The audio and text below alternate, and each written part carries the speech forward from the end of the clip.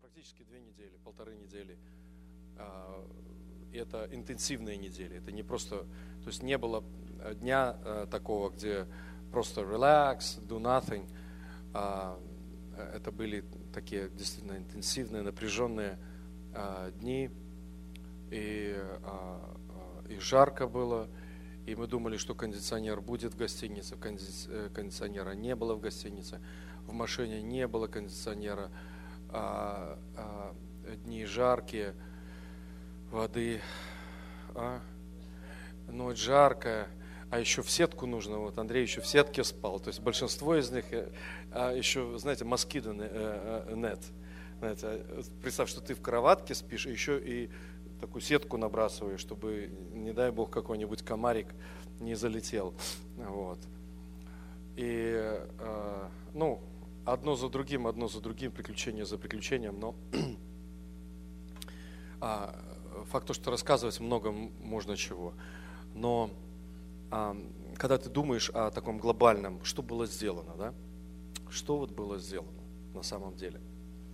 Мы летели, когда в самолете туда, то практически в самолете было где-то 80 человек белых и где-то 20 человек африканцев. Это туда мы когда приземлялись в Руанде. Вот, я думаю, это же африканский континент. И когда мы сидели, когда летели, я тех слушал немножко, здесь сидели, здесь группы такие. Все миссионеры, почти все из Америки летят. В эту маленькую страну. Вот если вы посмотрите на страну, на Африку, то Руанда это капля в море. Это такая страна, что вот если большую Африку смотреть, там Алжир, Нигерия, там такие большие страны, да, Танзания большая. А эту Руанду даже не поймешь. Она там где-то с Бурунди наполовину даже где-то не понять. Вот это одна точка такая большая. Хотя мы до границы не доехали, еще 3 часа ехали в одну сторону на машине. Вот. И столько много миссионеров ехало. Но когда я начал прислушиваться, о чем миссионеры эти говорят, и начал разговаривать с некоторыми, одни едут миссионеры, я спрашиваю, что вы делать собираетесь? Она говорит, я учитель, retired teacher, и я буду учить английский язык. Молодежь английскому языку. Классно. То есть там где-то слышу, они говорят о каких-то программах, каких-то крутых, кто-то там электронике, кто-то компьютером нам обучать едет и так далее. И ты понимаешь, что так как они живут, они привыкли уже к этой жизни. Вот реально, они привыкли к этой жизни. Они привыкли к тому, чтобы быть босиком. Они привыкли к тому, чтобы мясо есть там раз в месяц, наверное, только. А все остальное, вот эти коренья, там, или жареные бананы, или вареные, или там еще что-то такое, овощи чисто. Вот так вот они живут. Бинс какие-то едят. Они уже к этому привыкли. И это не проблема по-настоящему. Это не проблема. Вы согласитесь, что американцы, когда приехали сюда, когда они начинали здесь, они были такие же самые. То есть американцы, вот ту Америку, которую мы сегодня видим, сделали не американцы, а сделал Господь. То есть это Господь потрудился над страной, не так ли, да? И тут я вижу, как миссионеры едут туда и делают просто гуманитарные какие-то программы.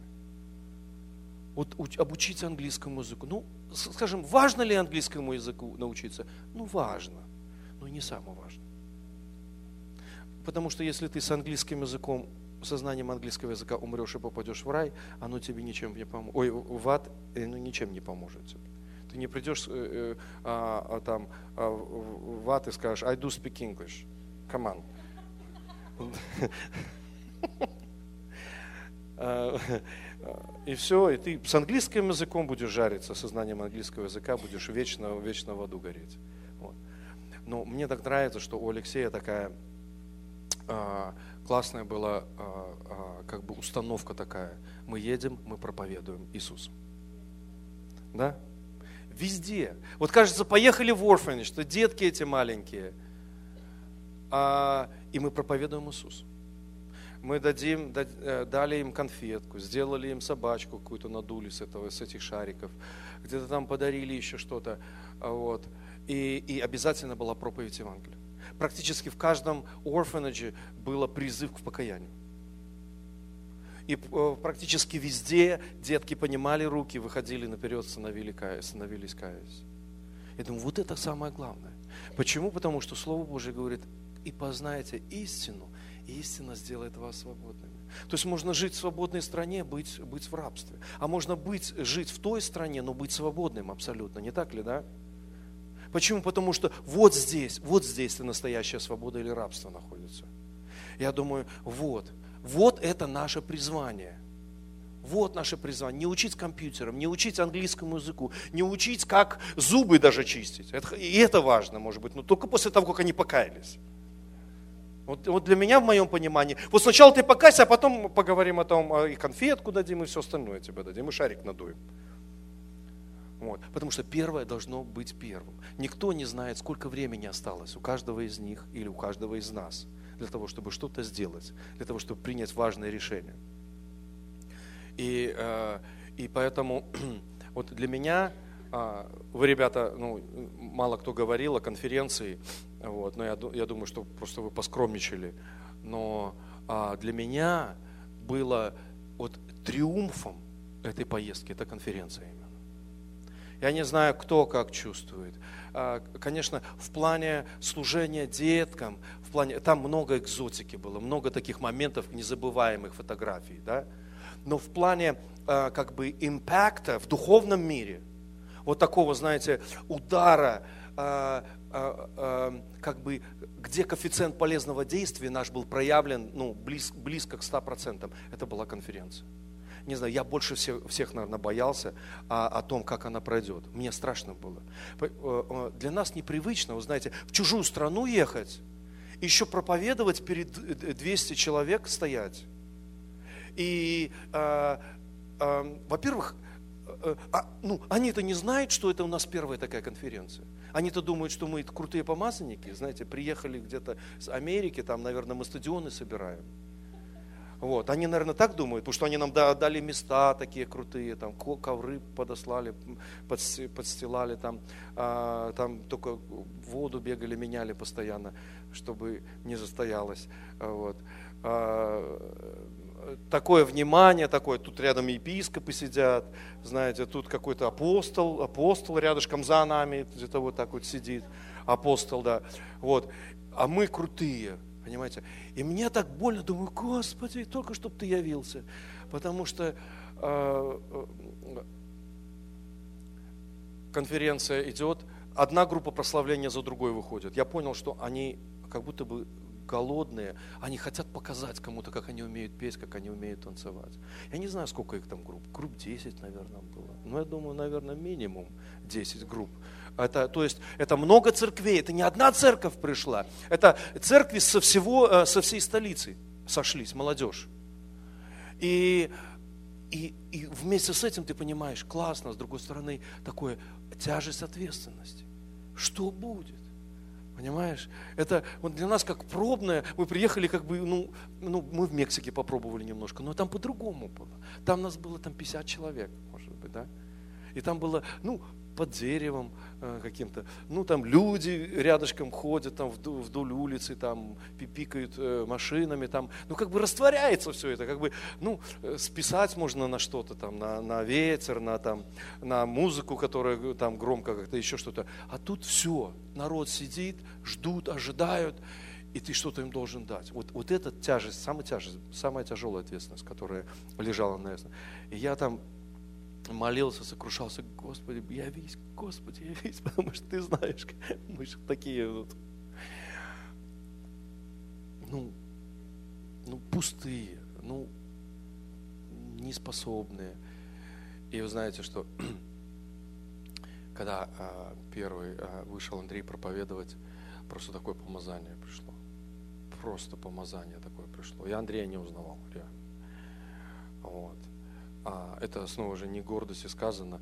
Я думаю, вот там ты все эмоции, наверное, где-то и потерял, или там. Вот там ты забыл, что и где что-то. Вот. Потому что это было так сильно, это было и свидетельство, это было и слово, это было и наглядное пособие для молодежи. И просто реакция зала была такой однозначной. Ну просто, знаешь, одним словом, помазание. Одним словом, было сильное такое thick, что Бог почитает своим присутствием, своей силой, своим авторитетом просто это место, которое было там. Потому что в самом начале еще конференции Алексей говорит, что-то может произойти, поэтому не рассчитывай. И точно, конференция не началась, у них электричества нет. Значит, микрофоны работать не будут перед началом. И все ходят там, у нас генератор, наверное, сейчас генератор притянем. Притянем. И я когда вышел, я посмотрел, каким проводом они записали всю аппаратуру. Я думаю, Господи, не сработает. Вот ничего не сработает. Думаю, как вот мы проповедуем? Потому что мы и так на волоске висим, знаешь, наша уверенность, она приближена была к нулю. Вот. И вот эти факторы, которые влияют. Представь, что вот ты говоришь, раз микрофон пропал. И ты... И сколько у тебя куча мыслей, что дальше, да, люди, тут шорохи начинают. Ты себе уже самые такие картины начинаешь. Почему? Потому что от чего они начались? От того, что я начал ходить и смотреть по этим проводам. Где-то там они у соседа какого-то провод вытащили. Я не знаю, как подключили к соседскому дому этот провод. Там один кричит из кустов, лови провод там. Другой там ловит этот провод. Его тащат. Этот включает с этого провода в этот, с этого другой в этот провод. Потом у них какой-то счетчик какой-то, они определяют, что есть электричество, в этом нет. Есть, кричит, есть, окей, врубает. Чик, стрелка на 0. Нету, говорит, нету электричества. Окей. Крутят каждый этот провод. Есть электричество, есть. Тот через забор перелазит уже. Этот вот. Нету электричества. Тот снова лезет через забор обратно к этому соседу. Вот, я не знаю, соседи дома были, не были, я не знаю. Вот. Потом я смотрю, захожу уже в здание, уже слышу так бух. Я думаю, что это такое? Сидит он, значит, этот, который говорил, который говорил, да. Сидит такой, и все черное вокруг, вот это вот. Я думаю, что такое? Я подхожу близко. Оказывается, вот от этого места, еще вот здание, вот как это, да, и вот представьте, еще провод такой, тоненький проводочек, вот такой. Он тянется через все здание, еще нужно, чтобы пройти. Это еще там где-то подключается, на улице еще где-то это все это подключается.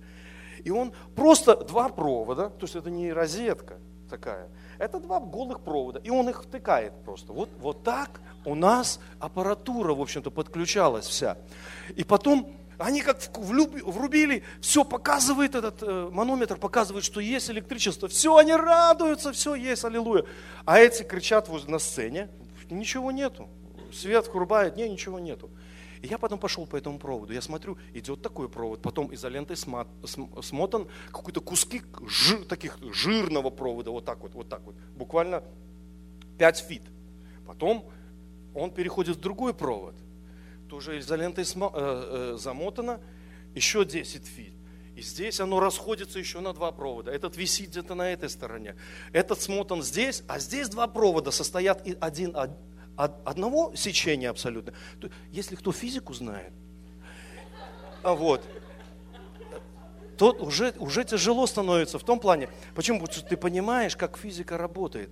Потому что провод, он говорит о том, вот как дверь в доме. Знаешь, сколько людей пройдет через эту дверь, зависит от того, какая дверь. То есть, если дверь маленькая, то толпа огромная не пройдет через эту дверь. Понимаешь? А тут подключение аппаратуры, я вам скажу, там усилитель стоит, пульт стоит, 2 колонки такие стоят, микрофоны, там какие-то клавиши, не знаю, где они их нашли, тоже такие толстые такие, вот. Да, и все это вот таким проводком подключается. Я думаю, не получится. Алексей говорит, мы с Алексеем сидим там, Господи, это вот что-то сделай. Вот. И потом уже на час задержалось, правда, все где-то. Но это нормально, мы к этому были готовы, в принципе. И включили. Алексей говорит, Дима, благодать Божия с нами. Это показатель того, что Бог с нами, Бог любит нас. Я говорю, точно, я физику знаю. Это говорю, благодать Божья. Может быть, кто-то не понимает. Я говорю, я понимаю. Это чисто ангелы там эти провода зубами держат, наверное. Как-то там, я не знаю, там сами растянулись, наверное, чтобы электричество по ним проходило, потому что не должно работать. Не должно работать ни за что. Вот. И ты понимаешь, что просто благодать Божья на этом, микрофоны не это вот, работали, продолжали работать. Андрей закончил проповедовать, выбежали люди на покаяние. Один выбежал просто с таким плачем, с таким чувством. Один парень выбежал, его трясти начало тоже там начали за него молиться, его начало трясти. То есть, конкретно просто Бог прикасался к молодым людям. Затем второй проповедовал, но сразу же после этого тоже такое помазание, такая сила Божия, такое присутствие. Я вам скажу, всю эту конференцию, вот просто было просто помазание на каждом слове. И ты понимаешь, что у кого-то бывает получилось. Вы знаешь, по-человечески думаешь порой, да? У кого-то получилось, у кого-то не получилось, у кого-то лучше, у кого-то хуже. Но я смотрел, просто была мера Божьего помазания, Божьего предопределения для вот этих людей, и ты понимаешь. Просто я таки молился в конце концов, говорю, Господи, не ради нас.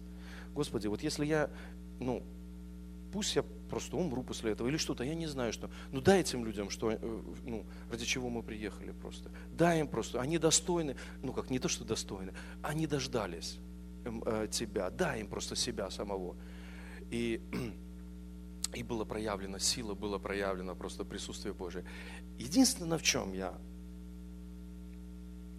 сожалею, это что мы уехали рано с конференции. Потому что когда вот эти танцы начались, я понял, что это танцы победы и свободы. И мы прямо в разгар танцев свернули и уехали. Потому что уже поздно как бы было. Но нам нужно было остаться. Потому что это нужно было видеть. Сначала один, они, знаешь, как один начинает танцевать, там, все, они улетают, они не смотрят на тебя, смотришь на них, они глазами не перемигиваются. Он улетел, все, он забыл просто, что, и все, он Богом там, и ты смотришь, а он там перед Богом там крутит, выкручивает там. Вот. А тут рядышком другой, вот в другом полете, он как птица, там кто-то как олень какой-то скачет. Это непонятно, для Бога чувствуется, что, понимаешь. И потом они по одному начали выбегать, когда вот конференция закончилась уже, последняя молитва, мы за всех молились, пророчествовали этой молодежи, просто было особенное время. И потом началось это прославление Господа по одному, и вся сцена, просто все эмигрировали с зала, и там перед сценой было много места, и все. И мы начали танцевать в самом начале. Я говорю, Андрей, смотрю на Андрея. Андрей забыл что у него уже все мокрое, насквозь. Чуть ли не галстук еще мокрый тоже был. И все, и Андрей там уже с каким-то споровался тоже, с одним братом там. И они, знаете, mirror такой дэнс, знаете, друг с другом там, он так и он так. Ко мне один тоже пришел. И он такую улыбку сделал, такую мне, давай, у меня пары нет там, типа. А я не в настроении оказался. Не получилось у меня так. Не получилось, да. Но эту свободу видеть. Видеть эту свободу и понимать, что это свобода, которая пришла от познания истины. И ты будешь ценить этой свободой, ты будешь знать, что мы призваны. Пошли меня. Пошли меня. Не преподавать английский. Хотя английский тоже важен. Потому что Господь говорит, так, иди и скажи им мои слова. Ни английский, ни французский, ни русский язык не освобождает. Освобождает просто настоящая истина, познание Божьего Слова. Истина, которая открывает для человека просто этот мир свободы, мир познания Бога, мир отношений, живых отношений с Богом. Тогда ты босиком, тогда самый, может быть, вонючий человек, и потом мы молились за них, плохо пахнут, честно скажу. И бывает, ребенок проходил, а я принял решение, всех детей в голову целую просто. Неважно, что там на голове, я целую в голову, буду. И иногда думаю, зачем я это принял решение. Надо теперь держать слово. И просто целуешь, и ты понимаешь, что,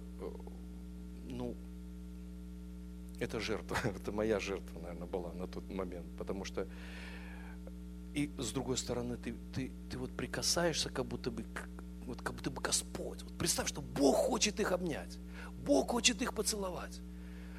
Но Он говорит, я сейчас в твоих руках и в твоих губах, может быть, и в твоих словах. Это что-то было очень сильное, по-настоящему. И потом, когда мы разговаривали innocent, если может говорить innocent, то, может, кто-то не понимает, что такое innocent. Innocent – это тот пастор, который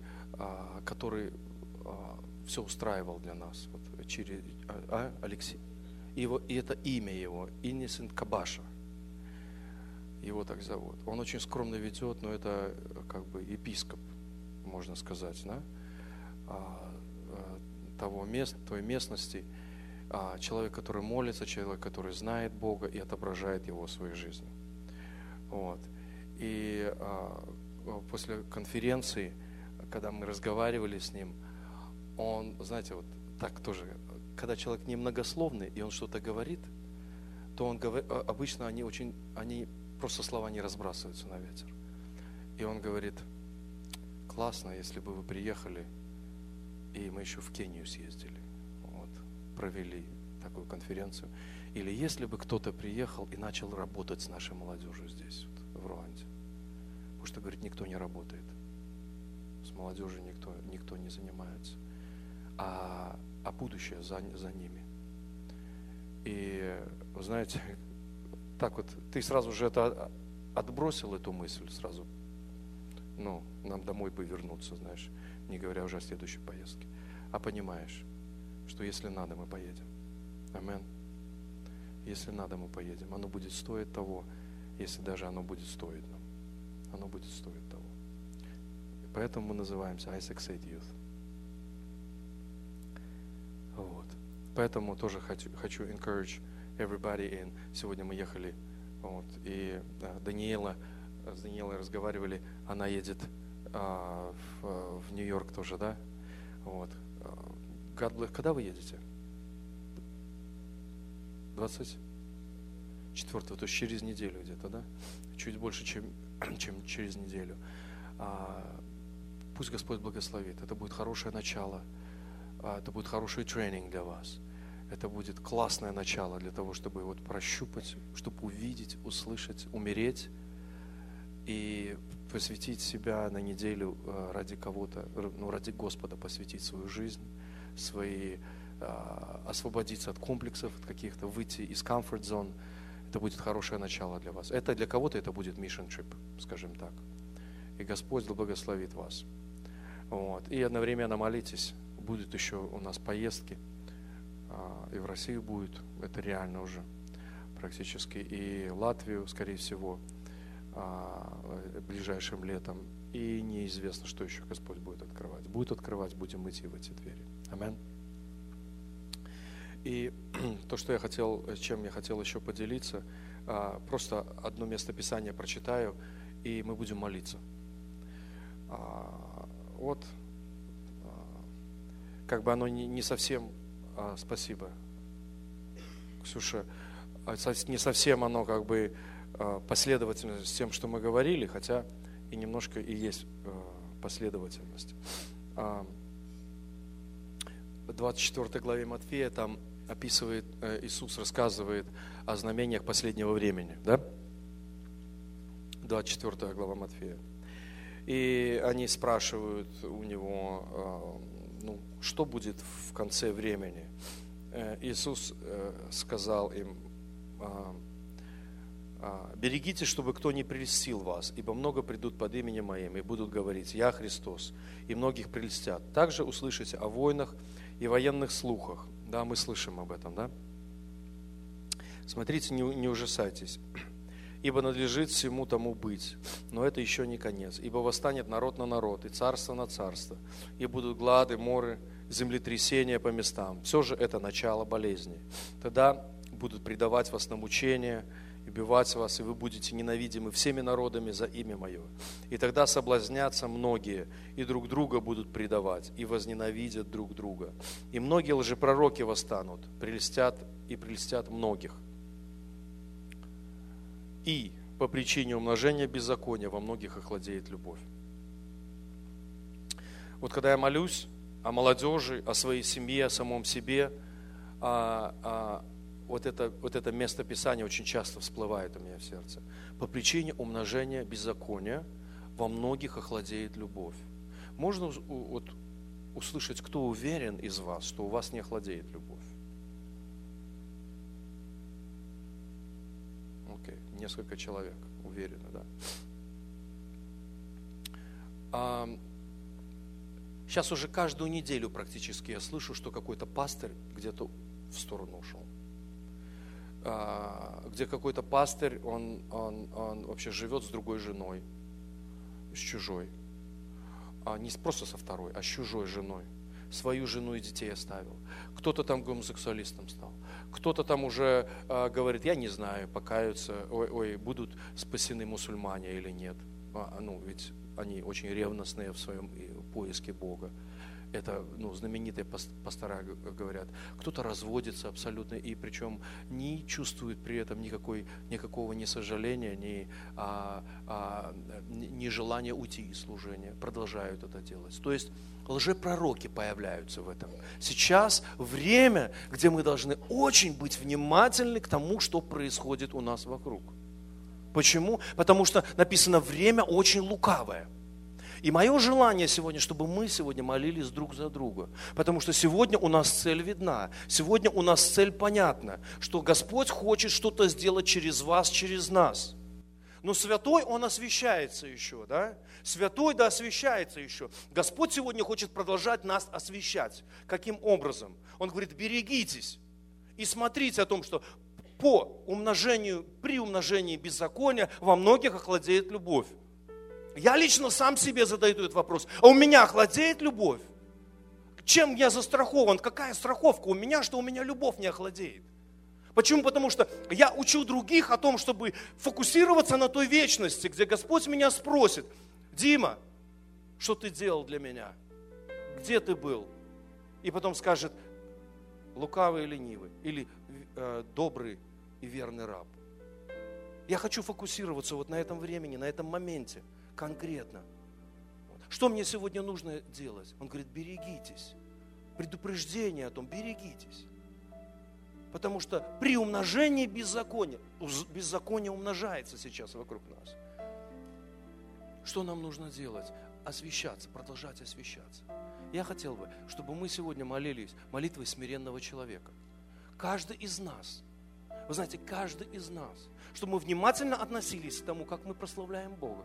Внимательно относились, как мы молимся. Внимательно относились к тому, как мы во время вот это святое святых.